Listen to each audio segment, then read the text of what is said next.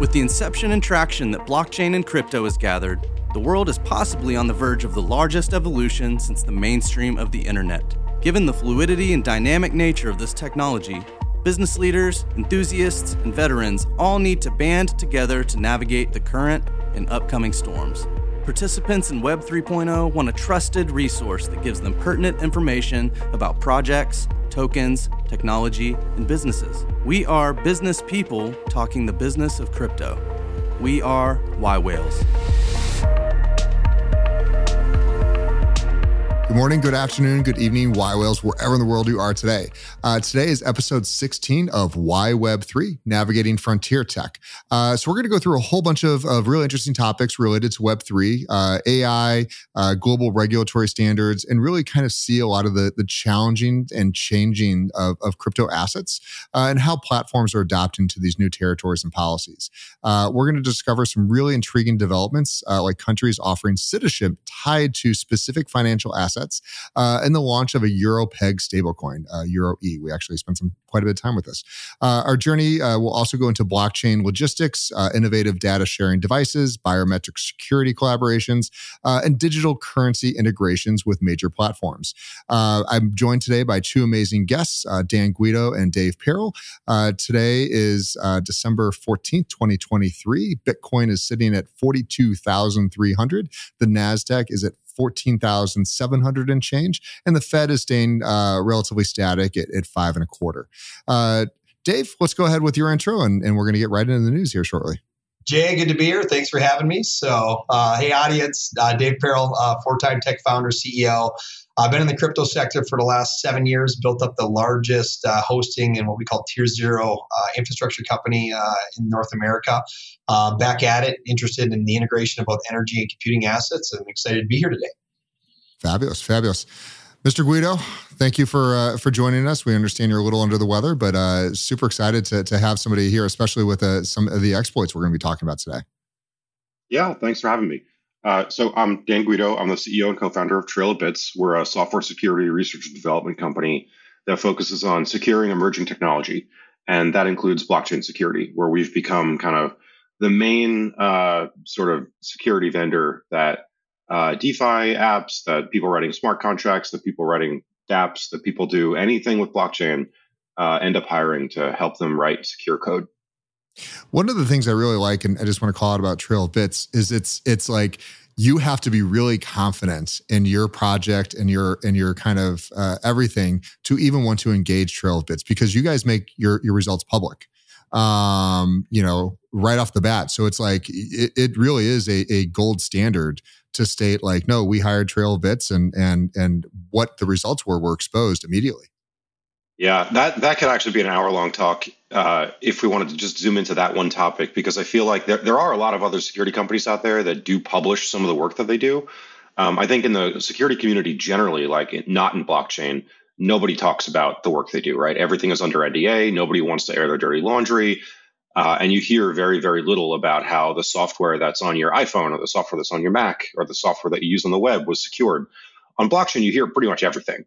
But Trail of Bits has very strong standards for the language we use to describe these things to people. We want it to be objective. We want it to be devoid of any sort of subjective analysis. And we want it to be trustworthy. We want to have integrity when we share those results with people. And I don't see the same standards being applied by some of our other competitors. They treat them as marketing documents. They use them to sort of say, oh, it was so great to work with these people. They gave us all the information that they asked for. It's a wonderful product and it's totally secure now. And it's really corrosive to the public understanding of whether a product is safe. So we try to make sure that even though I only have a contractual relationship with the client that hired us, I still consider the public that reads the document to be a party to that conversation, and that I have to serve them just as much.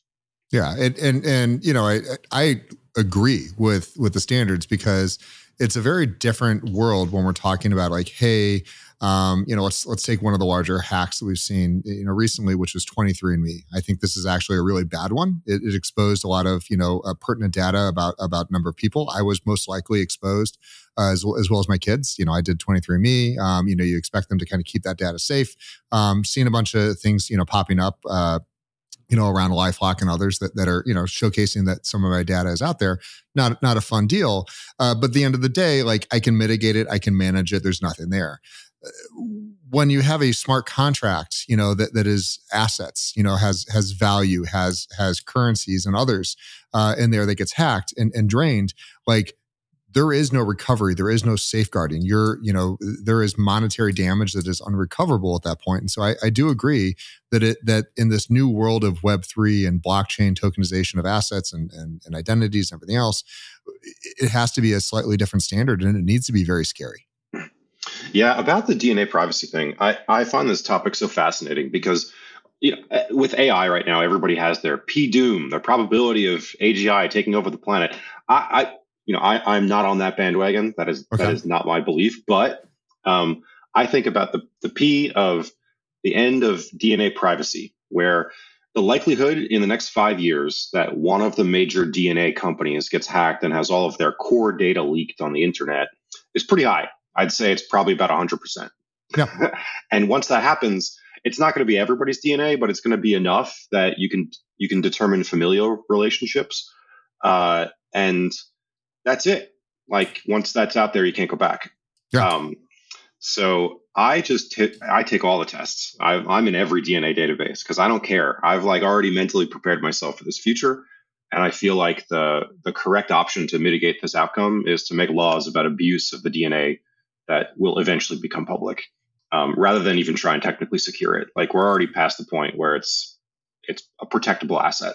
Yeah, I think it's a really interesting topic, and it just, going back to the kind of the security around it, as you said, like, it's going to get out there, it's going to happen, like, and I accepted that as well. When I took the test, I knew what I was doing because I felt the benefits outweighed the risks, and still today, even with the latest hack, I'm like, okay, fine. Right. Well, the benefits are like, if I lose some data and I get hacked and I have to deal with some sort of fraud or whatever, but on the other hand, if I do 23andMe and I find some condition that extends my life by even a week, right? Like, I would trade getting hacked for living an extra week on Earth. Yeah, absolutely. This is a great trade-off. Yeah, and I agree with that. I have definitely found health benefits from that aspect. But the difference is that, like, when that hack occurred, I didn't go log into my bank account and go, oh, I'm broke now. Right.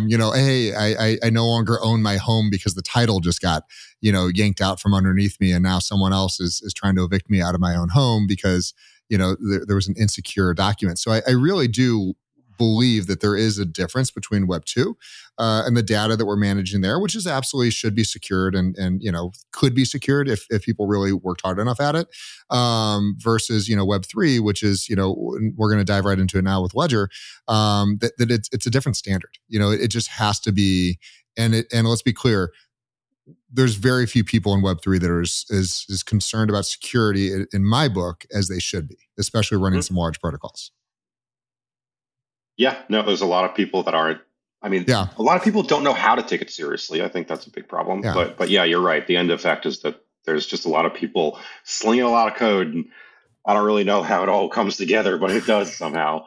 It's a scary world out there. Yeah, unregulated markets. But anyway, let's jump into the first one, which I think is very relevant, which is Ledger. I personally have promoted Ledger. In the past, I have used their devices. I have got a couple of them around here. We've done training classes for yWell's members and other people in the community on how to use Ledger. We did believe that they had a really good product. There's a lot of other things out there, but it seemed like Ledger understood security. They understood, being able to mitigate it. And then something changed last year. And that was that they suddenly included this new app store. They had the ability to kind of have the recovery ability that they were touting that, like, hey, people are losing their seed keys. We want to be able to, you run an update and then you'll be able to call us. We'll be able to get you into these things. And there was a dynamic difference from a, kind of an air-gapped device that, after the first initialization of it, never really should go back on the internet. or connect to it again. It's just, this should exist. It's a better device. And through now their decision to kind of make this more of a cloud device than an air gap device, there's a hack. The hack, very, very briefly, we got it first from Sushi's CTO, warns of an industry-wide exploit linked to Ledger's Connect kits. The compromised version prompts users to connect their wallets via pop-up, triggering a token drainer. So essentially what this is that there's an app store now in the new version of Ledger, and you can download, various apps to connect yourself with different dApps. So, hey, I want to connect with Ethereum. I want to have Solana. You want to have various chains. You want to have various updates. And so now there's this ability to kind of update and upgrade your device instead of having to buy a new one over and over and again, which is not a bad concept. However, what happens when you open up, one door for yourself is that now there's a door. Dan, obviously, I'm sure this has come across your radar. What's your thoughts and was this avoidable? Yeah, absolutely. So Trailbits has done audits of, I believe the last count was 21 different Bitcoin or blockchain wallets in the past. Starting with the OG, we looked at the Parity wallet right after they were hacked back in like 2018. With these devices like Ledger, they were never just a piece of secure hardware. They always had to connect to a computer at some point, and that computer is running software that could be manipulated somehow. A lot of times the mental model that people were thinking about was, well, what happens if there's malware on the machine? People's laptops get malware on them all the time, and they can change the way that you interact with that hardware wallet and completely avoid all the security protections that it's supposed to be able to provide. So that's always been the case. Honestly, I'm a bit shocked here. So this is a different issue, right? Like in this case, that software, instead of there being malware on your machine, that software itself has dependencies that it updates when you double click on it, when you run it, and they're resolved dynamically. They're pulled from the internet and loaded into the software in order to perform some sort of function. For something like a wallet, that's insane. You should absolutely not be resolving dependencies at runtime that aren't even pinned and thinking that you've got a trustworthy application through which to access your hardware wallet. So I think a lot of companies in the blockchain space, they really have like this myopic vision about what security is. They focus in on one particular thing. So the firmware on the Ledger chip is like pretty robust at this point. It's hard. It's not impossible, but it's hard to get data back out the other end. But then you miss the fact that there's all this other software and a whole ecosystem that's required to interact with it. So yeah, it's just totally bonkers decision for how to build this application. It's interesting because again, Web3 is supposed to be the more secure version. There's all this cryptography and buzzwords that people use, but we've now put the idea of self-custody into people's hands. And, while I think it's a right that everyone should have to have self-custody, just as you can go to a bank and withdraw cash, I don't think it's a great idea. I have quite simply changed my views on this by, knowing so many people that were just, dedicated air-gapped laptops, dedicated, wallets and everything else, and going through every step that they possibly could, never once tweeting about that they're a Bitcoin owner or even letting anyone know, other than, a few close friends and family. And they're still getting hacked. They're still just like looking in their wallet going, where did it go? How did it get drained? How did I get exposed? And so, this is one of those things that, having that wallet attached to it versus just a paper seed key, like, this was supposed to be one of the true cures, and now it's poisoned. Yeah, I don't really ever. For most people, I really recommend going to a centralized exchange. They're going to have a security team that operates 24/7 and that thinks every moment of the day how to secure the wallet that they are storing for you. And that's not something you get when you put it on, put it under your mattress, right? Yeah. There is no security team. You are the security team. Are you capable of performing that task? I don't know. And a lot of this comes down to, you have to actually understand how all the software works and the whole stack that you're working with, because again, the Ledger device could be safe. It could have all these certifications and whatnot, but if you're accessing it through an app on your Mac and that app is written in securely in a way that's not perceptible visually, how are you going to know? It's frustrating. Yeah. Dave, you were managing, billions of dollars a year of Bitcoin and other assets. Did you just have a single ledger, or what was your security team like? Yeah, I guess a couple of answers to that question is, hindsight's always 20/20, right? When I take a step back and kind of look at what Ledger did here, there's two key value propositions to a wallet. It is security, number one, absolutely the biggest one, probably 80%, and then it's usability. And those two things are always at odds. They're always at the other ends of the spectrum, and you need to make choices and trade-offs. I think clearly here they made the trade-off in the wrong direction. The biggest concern that we always hear on the Ledger wallets for people that want to do self-custody is it's hard to use. It's impossible for me to make it work for my dad, for my mom. They need to go to centralized exchange, and then you have different types of problems.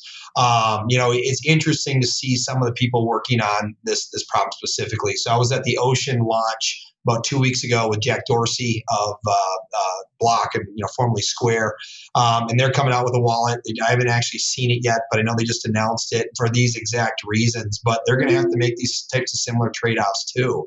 I think to your question directly, like there's other services. We would use systems like Fireblocks that would securely centralize, deal with this, do with the liquidation, all those kind of components without having a single key and a single person, because at an institutional level, there's a lot of challenges of one owner and one problem. And we've seen that with the issues of, a laptop going missing, someone loses their keys and they're gone forever. And so these are, the real problems are things that are being worked on, but they're going to continue to be a dynamic. I think to Dan's point too, like security isn't something you do once. It's got to be architected at the beginning. And if it's not progressively followed on, these are the kind of problems that you see. And, fortunately, Bitcoin was created from the ground up to be secure, but some of the other ecosystems in and around it, I would say were not.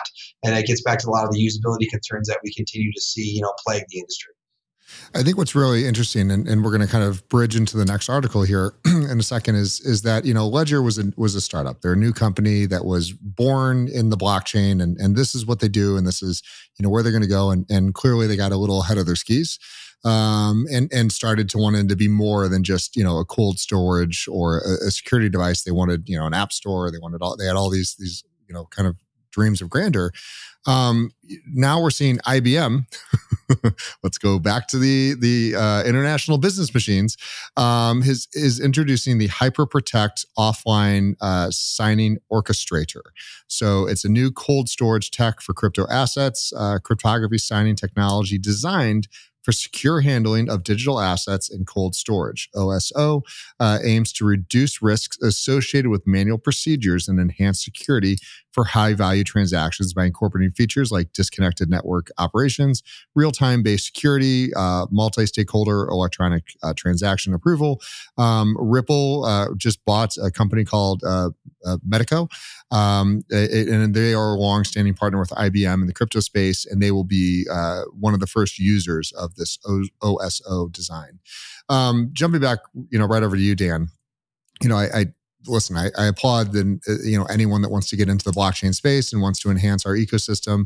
When I was just at Money 2020, there was almost no booths that did not have some sort of blockchain integration with them. So we're clearly seeing fintech and TradFi, adopting blockchain technologies. What's your feeling about IBM entering the fray? Well, IBM has been kind of one of the original gangsters here. They were working on Hyperledger a long time ago, and really had put that forward as a solution. But then, the market didn't really take to that, and they had to switch gears. So they have some competence in this area. They still employ thousands of research scientists that are all quite competent, especially in the AI field as well. So their ability to turn around a product like this seems pretty good, and it solves a problem that people have, right? Like the advice that a lot of people like myself would give to companies using blockchain technology would be that if you have keys, you should probably put them in an HSM. And HSMs are extraordinarily obtuse to work with. They are The user experience is extremely poor. There's lots of manual steps involved, and it breaks the workflow of whatever kind of application you're trying to build. So if there's an opportunity to improve that, I think a lot of people would take a look. And right now, I do see a lot of activity from other funded startups that are trying to fix this sort of basic like cryptographic operations problem that people have with blockchain technology. Bastion is another good one that's also solving in the similar space. So I expect that this is likely going to be competitive in the next couple months and years with new solutions coming out. When you say competitive, and I was just at the Firebox conference, last week, and really like it's amazing to see, when you see hundreds. There was over 750 people from around the world, focused on just wallets, wallets, integration of wallets, integration with custody, all the kind of talks that you want to have. But there was no one talking about affordability. Fireblock's cheapest plan is like $70,000 a year. And it's great. It's fabulous. I mean, I think they've built in some great protocols, but that's not something that the average person, that wants to buy a couple $100 worth of cryptocurrencies is going to be able to have access to. Do you feel that we're going to, and that was the way email and a lot of other things started out way back in the day in Web 1. It was business operations, and then it worked its way into consumers. We kind of have a reverse cycle here right now where everything's starting with retail and consumers, and now it's working its way back up to institutions. Do you feel like we're going to see an affordable enterprise grade custody solution anytime soon? Yeah. So in the security industry, we call this the security poverty line. It's the area where, you have to pay enough in order to like board the ride, right? Yep. There's a lot of opportunities above that $70,000 mark or whatever it costs for Fireblocks. But below it, it's a very underserved market because you can't make a market out of it. You can't actually address it well enough to make back the cost of your product development. The blockchain world has kind of put that in a different sort of balance, right? Because you're dealing with a direct representation of some kind of value. So a lot of people have a lot more money and a lot more immediate negative effects if they don't secure it well. So the security poverty line is actually a lot lower. But still, I haven't seen a lot of development of like security conscious and security forward wallet software and mini HSMs, things like using. You can buy a YubiKey HSM. YubiKeys are the security keys that you can put in your USB slot. They let you log into Google, to Dropbox, to like all these other things. They're great. You should totally use them. Every single laptop at TrailBits has a YubiKey in it. And YubiKey makes a special version that's an HSM, which means that you can load key material into it, and then you can have it perform trusted cryptographic actions. So you could use that to like store all the keys to interact with your smart contract. And that is fundamentally better than leaving it present on your computer somewhere or in a server somewhere. But that's sort of a DIY thing. There's not a lot of software to help manage that process. And there don't seem to be a lot of service providers that could assist with it. So even though the raw material is there, the person to glue it all together hasn't materialized. Interesting. Dave, again, this is you've spent so many years, managing, you never managed funds, but you had to kind of facilitate this going back and forth. You've seen good solutions, bad solutions. I'm sure you've gotten some of those calls going like, hey, where did I lost funds? Things happen. Are most people as concerned with custody and the security around custody as they should be? And you were dealing with institutional people that were, in your latest foray. Do you feel that it's top of the mind when we're talking about mining or really the creation of these things? Yeah, great question. I guess I'll first start out. I think anytime that a brand like IBM is getting into this space is good for the overall industry. I would have loved to have been present when they came up with that brand name, like the whiteboarding session, because I can't imagine that was would have been my pick. But that aside, I think it's not a one size fits all type of idea, right? And I think there's kind of a history here of the not your keys, not your Bitcoin. Like that makes sense if you're a single user and you're looking to hold on to these keys forever, right? Or the actual the actual assets themselves. In the case of like a lot of the miners, there's a lot of liquidation, there's movement, there's other, financial concerns and ideas and things that they need to do. And it just really is a different solution set that they need. It might need to do daily liquidations. It might need to, actually transfer a piece of it out from time to time and have different types of custodial controls. And some of those solutions, we talked about Fireblocks, and there's several out there that have been working to address that. I think Dan's point where that kind of that mid-market, less than, when you're putting, tens of thousands or hundreds of $1,000s in there a month in some sort of movement is where there's not necessarily a solution for. And I don't know if that's going to be something that's going to be addressed in the meantime. And I think that's going to continue to be a gap just because there aren't economics that are going to necessarily make sense. That's interesting. So pivoting a little bit to Dave, something you're a little bit more familiar with, and we'll put Dan a little bit on his heels here. So the European Central Bank recently examined the environmental impact of banknotes. Isn't it nice to see them caring about somebody else's energy consumption? They identified 16 impact categories. Banknotes have a smaller environmental footprint compared to crypto. However, energy efficiency remains.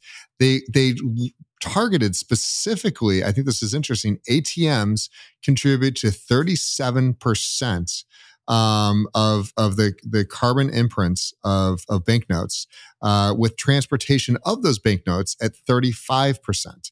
So close to or over 70% of the footprint of these things, the carbon offset, is just with the distribution of from transportation, or as well as ATM usage. And again, it's hard to believe that ATMs are that prevalent as far as energy consumption, but I guess nobody's never worried about them because they're plugged in 24/7.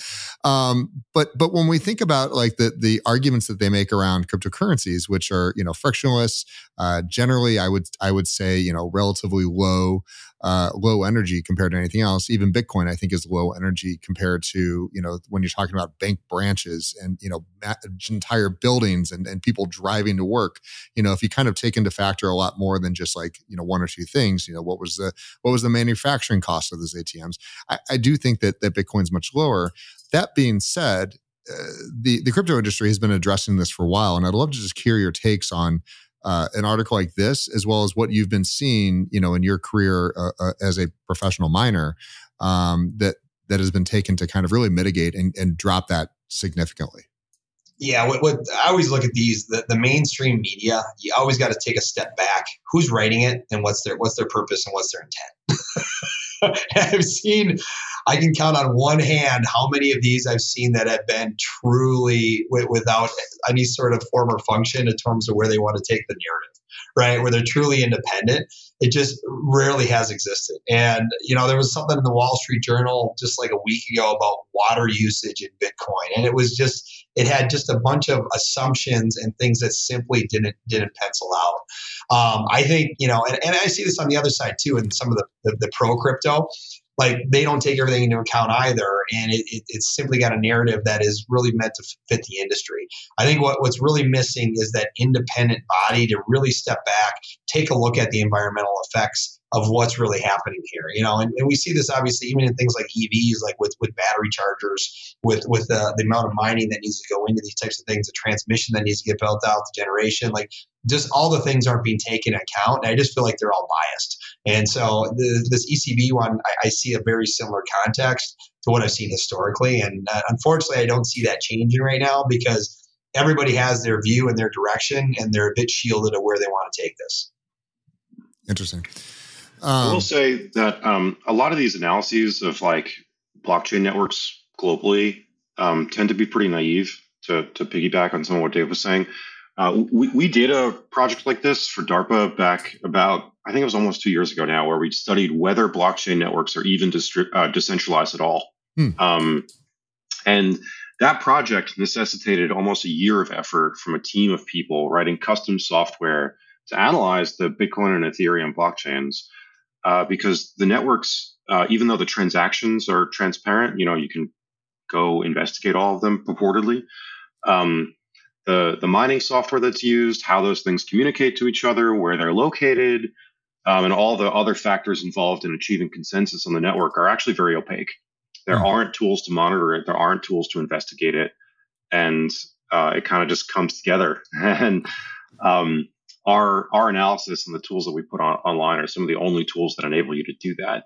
So this sort of analysis, I would immediately give a little side eye to, because I'm not sure it was as rigorous as probably the work that we did.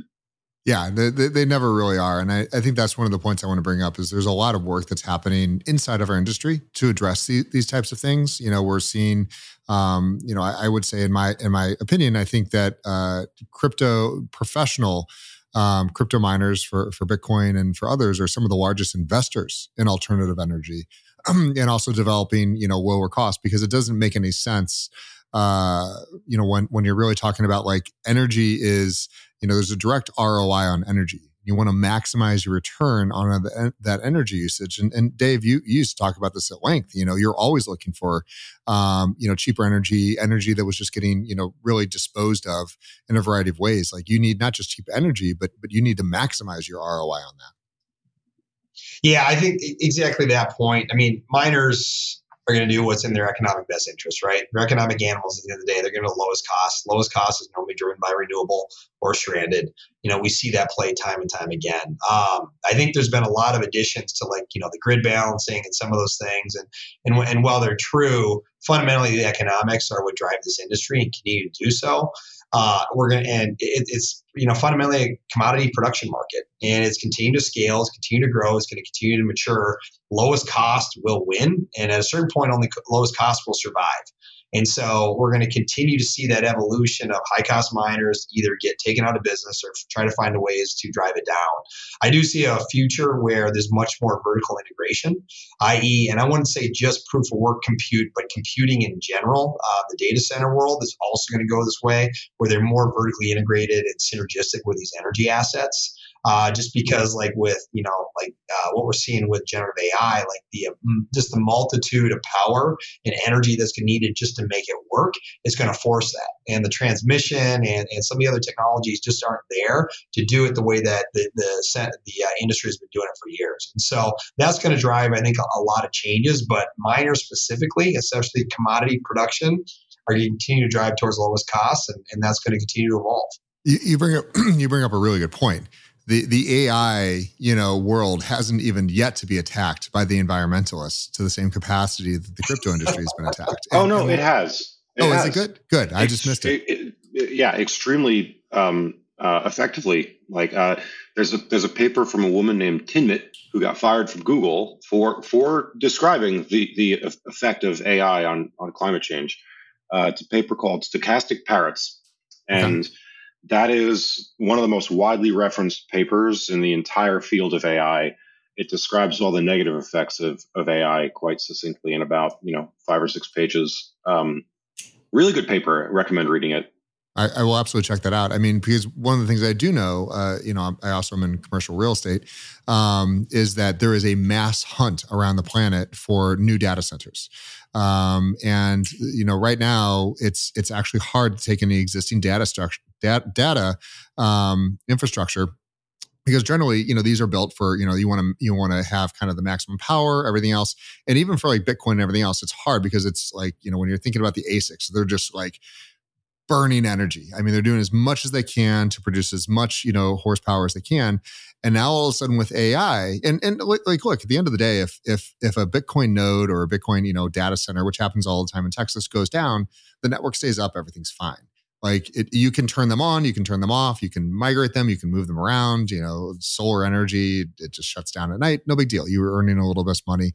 But if ChatGPT was going down every time there's a storm, in Texas, or that every time that there's a power spike in California, if an entire Web2 website goes out, it doesn't work anymore. And so they're now really kind of going in and stealing, very, very intrusive on power. So I do agree, and I do know this, and I'm glad to hear that somebody is speaking up, because if we're going to be attacked for cryptocurrency mining, AI really is going to overtake that very quickly if they haven't already. Yeah, it's coming. At a certain point, energy usage is neither good nor bad, right? It is what it is, and providing that, and we'll see technology evolve with that. I think to your point, Jay, I think 2 things about your comment is that there's both what I consider industry norms and also technological progress that has been made that addresses some of those things. And you see this in real time today, like in Amazon. I mean, you have availability zones, things fail over, things change. That same technology, that same kind of comprehension can be built into the software layer for things like ChatGPT. And people need to think that all the redundancy doesn't need to be built in the physical layer. And that can drive both the cost down of compute and the availability to put these in places where we traditionally wouldn't. And that's, I think, going to be a big shift in the data center world. You know, commercial real estate side, it's just opening up opportunities that previously weren't there. It's going to be interesting to see if the miners can start to pivot some of the business model, because it's such a fundamentally different business, right? Mining is the only business I've ever been in where you don't need to go to market. You don't need sales. You don't need marketing. You literally plug a machine in and you have revenue generation, right? And AI, while there's some marketplaces, aren't necessarily all there. You still got to get forward end and be able to contract, have clients, et cetera, and be able to actually turn that up. And so I think that's going to be the biggest shift as we continue to see, you know, to your point, the big push for power at a global scale. Well, I think we're also seeing this in a variety of ways. So in the commercial real estate world, you know, there's always been kind of metrics, you know, depending on, you know, is this industrial, is this retail, you know, everything else. And now there's a new metric that I'm starting to see, you know, in my kind of due diligence as I look through buildings, which is available power. Or distance to substations and others. And that's something that was never there a few years ago. And I can say from experience, you know, one of my properties that I sold a couple of years ago was selected specifically, not just because of the location, but because of access to power, and was ultimately purchased, you know, by Tesla. Because now all of a sudden there's, you know, like, I never needed that much power when I owned the building. You know, no one else would have ever needed that much power, but suddenly you have, you know, an electric car, you know, retailer that is going to be doing service and everything else. And they had to be able to charge these cars, you know, before delivery or after service. And they're now going back through and kind of kind of updating some of their service centers. So I think power, which we've always known is kind of that crux thing that just existed, it's now becoming in short supply as, you know, we move to electric cars, we move to generative AI, we move to, you know, digital money. There is, I mean, people have warned for a while, there's going to be, you know, scarcity of power because of how we generate it. Yeah. And if you multiply that, if everybody had an EV, and the amount of transmission, like it doesn't pencil, not even close, right? And so that's where I say it's fundamentally, like, again, it's who's writing the narrative. And if it's Tesla, it's like, hey, EVs are great for the world, they're great for the environment, they're not polluting. Yeah. You take a step back, you look at everything else that needs to happen amongst it. Is it really? And so again, more independence is needed. And I just wish the mainstream media, the Wall Street Journals, et cetera, of the world were much more tuned into that, because they're not. That's not media. That's propaganda. Let's call it what it is. So one of these things that I think people should know that might cause them to lose even more sleep after listening to this episode is so as our reliance on electricity grows over time, as the grid becomes electrified and all the objects, you know, I just replaced a washer and a dryer and they're both electric, right? That's the direction we're all going. These things become relevant to national security very quickly. Like if the power goes out, it's not an inconvenience, it's a life-threatening situation. And as we enter into more global conflicts, there are a lot of people out there that are using cyber power, that are using, like, you know, hacking into stuff in order to affect these sorts of resources. So there's a really big story in the Wall Street Journal and other mainstream media right now about how China has tasked teams within their military to gain access to all the critical infrastructure supporting our power network in the United States as a preparation for a future conflict. It's shockingly scary, since that's the sort of thing that you need to prepare ahead of time in order for it to work when you need it. And that's the future that China's preparing for. And it means that, you know, next time we do something where, you know, we enter into some kind of global conflict, they can turn off the lights and they can do it instantaneously, and they can do it in a location that's like far away from the coast. So yeah, there it is. And to your point, like a lot of the critical infrastructure just simply isn't available. You try to get a large scale transformer, 150, 200, 300 MVA, I mean, 18, 24, 36 months type of build types of lead times. Yeah. And that's just the raw manufacturing, right? And that doesn't even describe the computers that come to manage that equipment. Where historically, if you're purchasing stuff to power a power station, it's not going to be running like the latest and greatest version of whatever operating system that is out there. It's probably going to be some stuff that's maintained for like 20 years.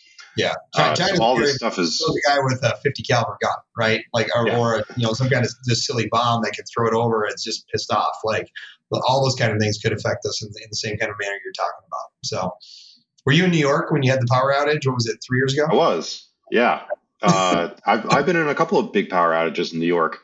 I remember when I was in high school, there was one that lasted for like 4 or 5 days. It was August. I can't remember. It was fun. Back then it was fun. Because you're out of school. Yeah. Yeah. In 2023, it's definitely not fun. Interesting. So let's move over to a couple quick RegTech talks. Everyone's favorite topic, real quick, because I think this is relevant. Is a number of the things we're talking about. We're no longer as much of geographically limited when we're talking about cryptocurrencies and everything else. It really is a global phenomenon. And the reason why some technologies work so well, like email, is there are just international standards. ICANN kind of controls a variety of things. There's a number of others, for DNS control and why domain names work. We've kind of said, like, here's the rules of the internet. And then there's obviously, geographical, tweaks and differences.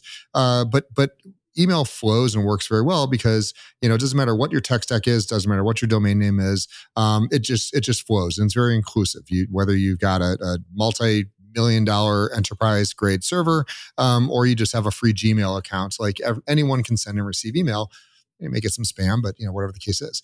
So right now there's just vastly different, opinions on how to manage digital assets, tokenization, cryptocurrencies, and everything else. So on one hand, in the United States, which I think is entirely taking the wrong approach on this, plus so many others, we have Senator Warren has come out with a number of other senators and proposed the Digital Asset Anti-Money Laundering Act. Sounds great. Sounds like, of course, I would want to support that. I don't want anybody, laundering money. I don't want them to be using these things, but aims to combat illicit use of crypto for money laundering and terrorism financing. I could read more of this, but at this point, it's been debunked so many times that this is a non-issue. She continually refers to as the same study from about 2-3 years ago that was incorrectly, kind of calculated, and more than that, it's does it occur? Of course. What's the scale of it? It is, fractional, a fraction of a single percent compared to the amount of money laundering that occurs within the traditional financial ecosystem, or just using U.S. cash banknotes as well. The positive note on Ms. Warren here is, while she is a very vehement anti-Bitcoin, anti-crypto, and anti-digital money person, out of the 300 bills that she's proposed over the last 3 years, she is at a 0% hit rate. So a lot of smoke, a lot of steam, a lot of threats. It does influence things, but nothing ever goes through. That being said, is there any validity to things that we should be concerned about, as Americans, or from this juncture about the things that she's saying? I'll start with you, Dan. Yeah, so I disagree with a little bit of your take there. I do think this is a problem. Okay. North Korea in particular is stealing billions of dollars of cryptocurrency and using it to directly fund their nuclear ambitions. Right, like that is the story that people in DC are hearing, and that is backed up by facts. And it's a really serious new fundamental capability, right? Like there's tons of fraud that happens on traditional banking, or not fraud, tons of money laundering that happens on traditional banking, but we kind of have a handle on that. Like we know where it happens, we can monitor it. And there's like procedures around it. You can tighten the screws, loosen them up, whatever. There's controls. Whereas this is a fundamental new capability. Bitcoin and Ethereum and everything else expose sort of brand new tools that a lot of people that are trying to hide these money flows or trying to do them too quickly for people to notice are able to abuse in a completely uncontrolled environment. and left unaddressed, this could become a much, much larger problem. It's not just North Korea. Russia makes very extensive use of cryptocurrency to do things like avoid sanctions. They also have a record of their intelligence agencies using cryptocurrency in order to do things, including pay off informants, as well as the Shadow Brokers campaign, where they solicited donations from the public in order to release classified information from the National Security Agency. Like, there's a lot of abuse that's being facilitated by cryptocurrency, and I think it only makes sense that people in Congress are thinking about, well, what should we do to make this less of an issue going forward? A lot of people overreact to that, and they create these very unsophisticated knee-jerk responses. That's true. But certainly, I think this rises to the level where Congress should probably have a look at it.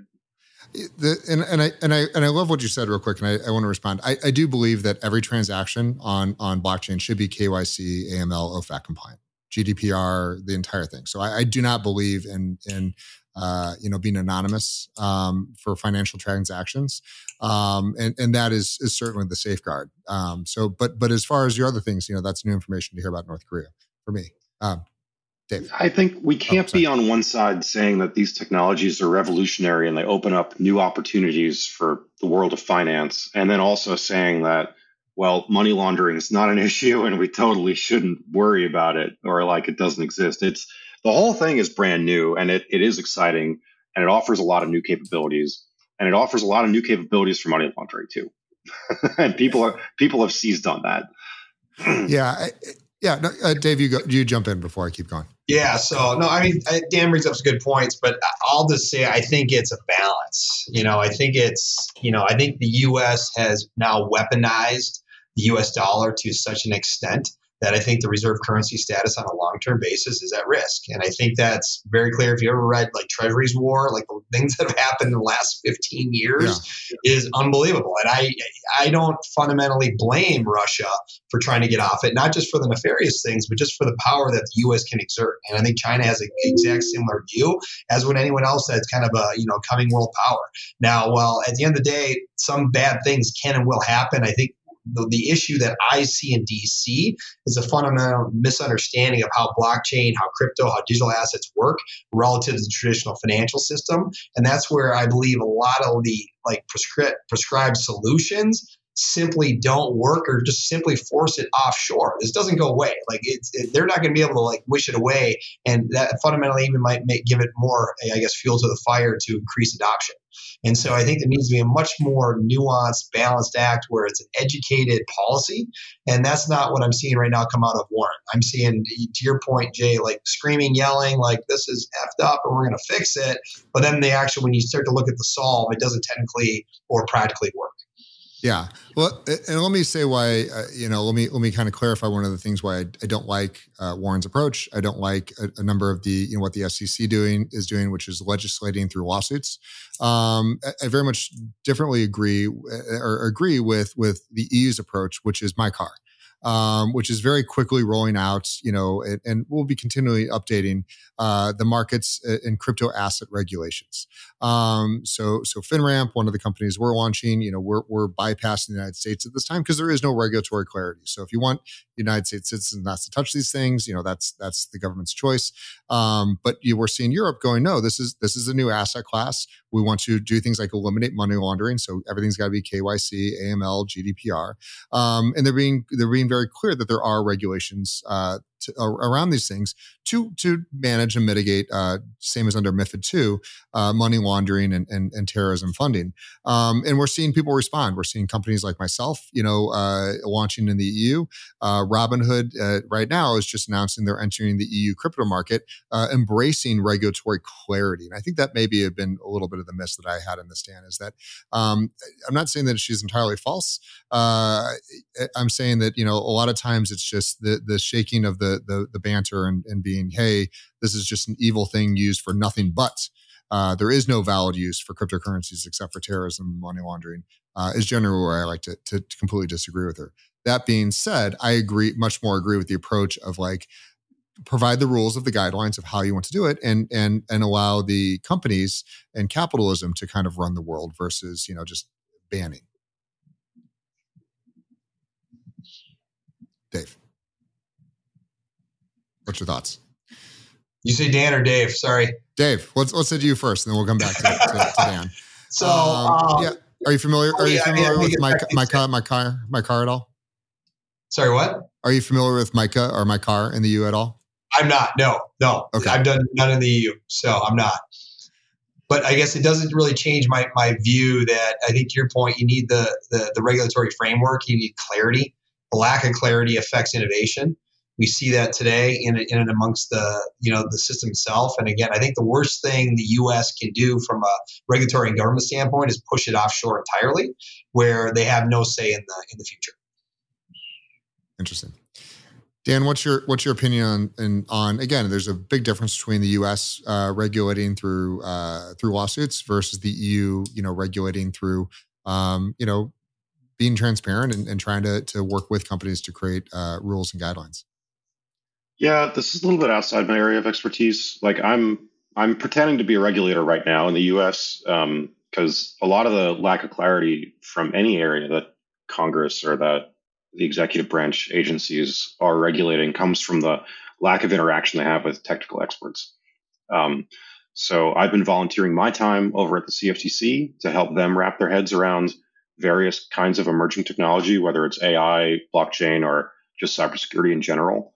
And I think it's just an important thing that people participate in these institutions that are supposed to be here to, at the end of the day, help us. If I'm a doer, right? Like if I'm not happy with something, I get off my butt and I go walk myself down to the thing I'm unhappy about and try and fix it. I think obviously a lot of people need to think about what kind of expertise they can offer, and find opportunities to provide it. And Dan, I want to kind of extrapolate on that for a second, because that is absolutely one of the most amazing things about you and what you've been doing. You've been educating, Congress. You've been educating, as many people as you possibly can on the realities of these things, which is why we love having you on Fireside and on the podcast, because, at the end of the day, you are integral, much more integral than I think most people understand into kind of Web3's success or struggles, which is making sure that it is secure, making sure that institutions understand what, who they're doing business with and partnering with. Where do you see the biggest lack of education, really, whether it's United States or global, that we really should be focusing more on? So, I mean, my thing is security, right? So the area that I see the greatest sort of disparity is in that particular subfield of all technology, right? Security is a field that you're either a novice that really doesn't know a whole lot about anything, or you're an expert that knows all of it. And there really aren't a lot of people that are in between. So the number of people that are experts is also very low, and they can't satisfy the need of society at large right now. So what you have is a lot of people that are running around just very uninformed about risks that they've experienced, that they're currently in, or what to do about them, and that causes a lot of bad outcomes. It's especially prevalent for the blockchain industry, as we have beaten to death in the first half of this talk. But it's just as prevalent inside Congress, even though they're like situated directly next door to the National Security Agency, the CIA, the FBI, whatever. There's still just not enough expertise to go around. That's sort of a problem. And I don't really know of a whole lot of things that people are doing to fix that. There's some nice like Coursera courses that are online. And I think what a lot of people are doing is, from a software as a service standpoint, a lot of companies have taken a more paternalistic view on how they should provide security for their users, that they want to remove choice from the operation of their product and provide security as default, or even as something you can't turn off, so that you have to think about less before you make some kind of action with the product. And in general, that's a pretty good solution, but it doesn't fix the root cause problem, which is just that people don't understand how technology works, and what they're about to do could hurt them. And hence now we've introduced magical internet money. Yeah, that was great. Absolutely much less complex than the software you use every day. That's fabulous. So, gentlemen, I really appreciate the time today. It's been absolutely fabulous. As we kind of draw, right now towards a close, I think we've covered a lot of topics. We've introduced a lot of fear into everyone. At this point, if you've not kind of dug into your drawer, looking for your ledger and trying to think of, what is my solution to deal with this, I would say, I do trust, Coinbase, that they're going to be in existence for a few more minutes. So maybe a temporary solution to move to a large exchange, maybe Coinbase or Kraken. I'm not going to name Binance at this time because they got their own issues. But there's security clearly is something that if you are going to be in this ecosystem of holding digital assets yourself, or even having someone else hold it, it needs to be consistently evaluated approach right now, because there is no long-term, like, hey, I've been, with US Bank for 3 decades and everything's always been fine. Like this is new emerging fields, and we need to kind of really take that approach. As we kind of round the horn here, any final thoughts, Dave, and where can people find you? So, final thoughts. The world is good. Things are still moving forward. There's some scary things along the way, but like anything, life has risk every day waking up, right? And I think the good news is we got good guys like Dan and other folks and professionals working to solve these problems each and every day. And I just remember the days of the 90s, the early days of the internet, like so many problems, so many challenges, hard to use, ton of security issues. Got fixed, right, and continue to evolve and continue to move forward. We're seeing the same evolution in this industry.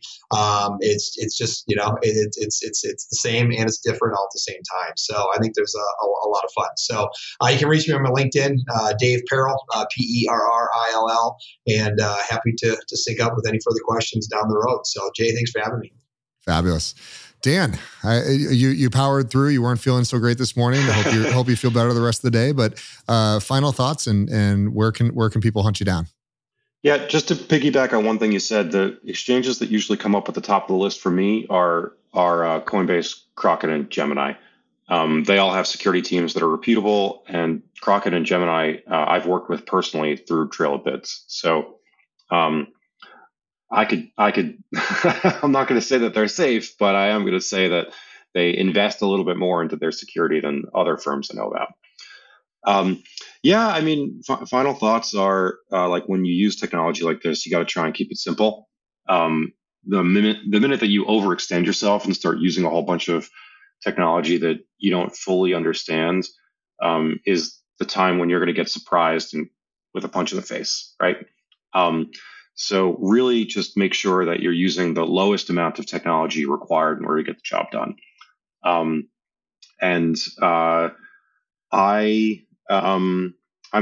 sort of hopeful for the future of this technology. Like right now, I think a lot of people have gotten the religion of software security techniques like invariant testing that make DeFi applications substantially more secure.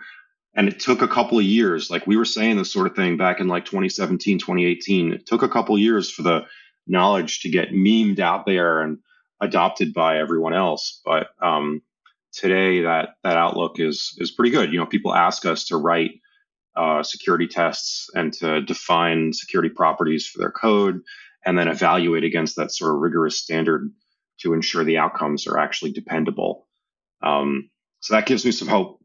But it's still, there's still going to be a security poverty line. There's going to be firms out there that don't have the money, that don't have the expertise, that don't have the capability, that don't have the influence, that don't have something that allows them to be secure.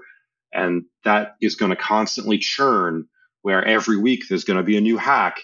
And it's going to be because those people didn't have any of those characteristics to allow them to get above the poverty line and be safe. Final question. Does AI help any of this? Not really. You just killed like 1,000 startups there. Sorry. I think there's some really neat opportunities. So people in the math field have created a new tool called Lean Dojo, which uses AI to help to add as a proof assistant, a mathematical proof assistant, where it helps you walk through all the intermediate steps required to get to a fully working mathematical proof. It's a really cool system. It works. The mathematical work that mathematicians do is now very accelerated based on using Lean Dojo. I think there's opportunities for application of that to security testing inside of blockchain software, where you could extract out what the key security property. So here's just for anybody. Here's what a security property is. If I have a wallet and I give $10 to Jay, then that means that my wallet goes down by $10 and Jay's wallet goes up by $10. That's it. That's a security property. If that is ever broken, if something else happens that's not that, then I have a security vulnerability. If I give Jay $10 and we both end up with $10 more, that's a problem. So defining these security properties is the key task required to build safe software. You have to have a comprehensive list of all the properties, and then you need to have software that tests all the properties. So an AI assistant that helps you define what those properties should be, as well as helps you write the tests for them, would be very useful. And it's something that we're working on right now. But that's sort of like that's a minor addition, right? Like security's not just that. We published something called the REC test, which are 12 yes or no questions that help you understand the maturity of your entire security program. Because even if you write safe software, you need to have a process in place to deal with it when somebody hacks it. You need to have incident response, disaster recovery. You probably need to have identified roles within the company that deal with these sorts of risks and that can manage them and coordinate them. There's a variety of other things required to ship a secure product. So AI doesn't solve a lot of those. I think it's going to be a really nice accelerator. It'll give us 10 or 20% more output based on, judicious use of it, but it's not going to fundamentally change a whole lot in the short term. Fabulous. Gentlemen, thank you so much. yWhales, we'll see you guys next time. Thanks again. Yep. Thanks a lot for having me. yWhales was founded in 2021 by Jay Steinbach, a passionate entrepreneur and business owner, with the purpose of bringing YPO and YNG members together in the cryptoverse. yWhales is a collaborative and confidential community centered around cryptocurrencies and blockchain technology, an exclusive crypto hub of more than 600 members. To be notified when we release new content, please subscribe to our show in your preferred listening app. For more information, visit www.ywhales.com. yWhales is not affiliated with YPO, but at this time only allow for YPO, YPO Gold, and YNG members due to privacy and confidentiality. Support and production for today's episode was done by Truthwork Media. Nothing in the podcast constitutes professional and or financial advice, nor does any information on the podcast constitute a comprehensive or complete statement of the matters discussed or the law relating thereto.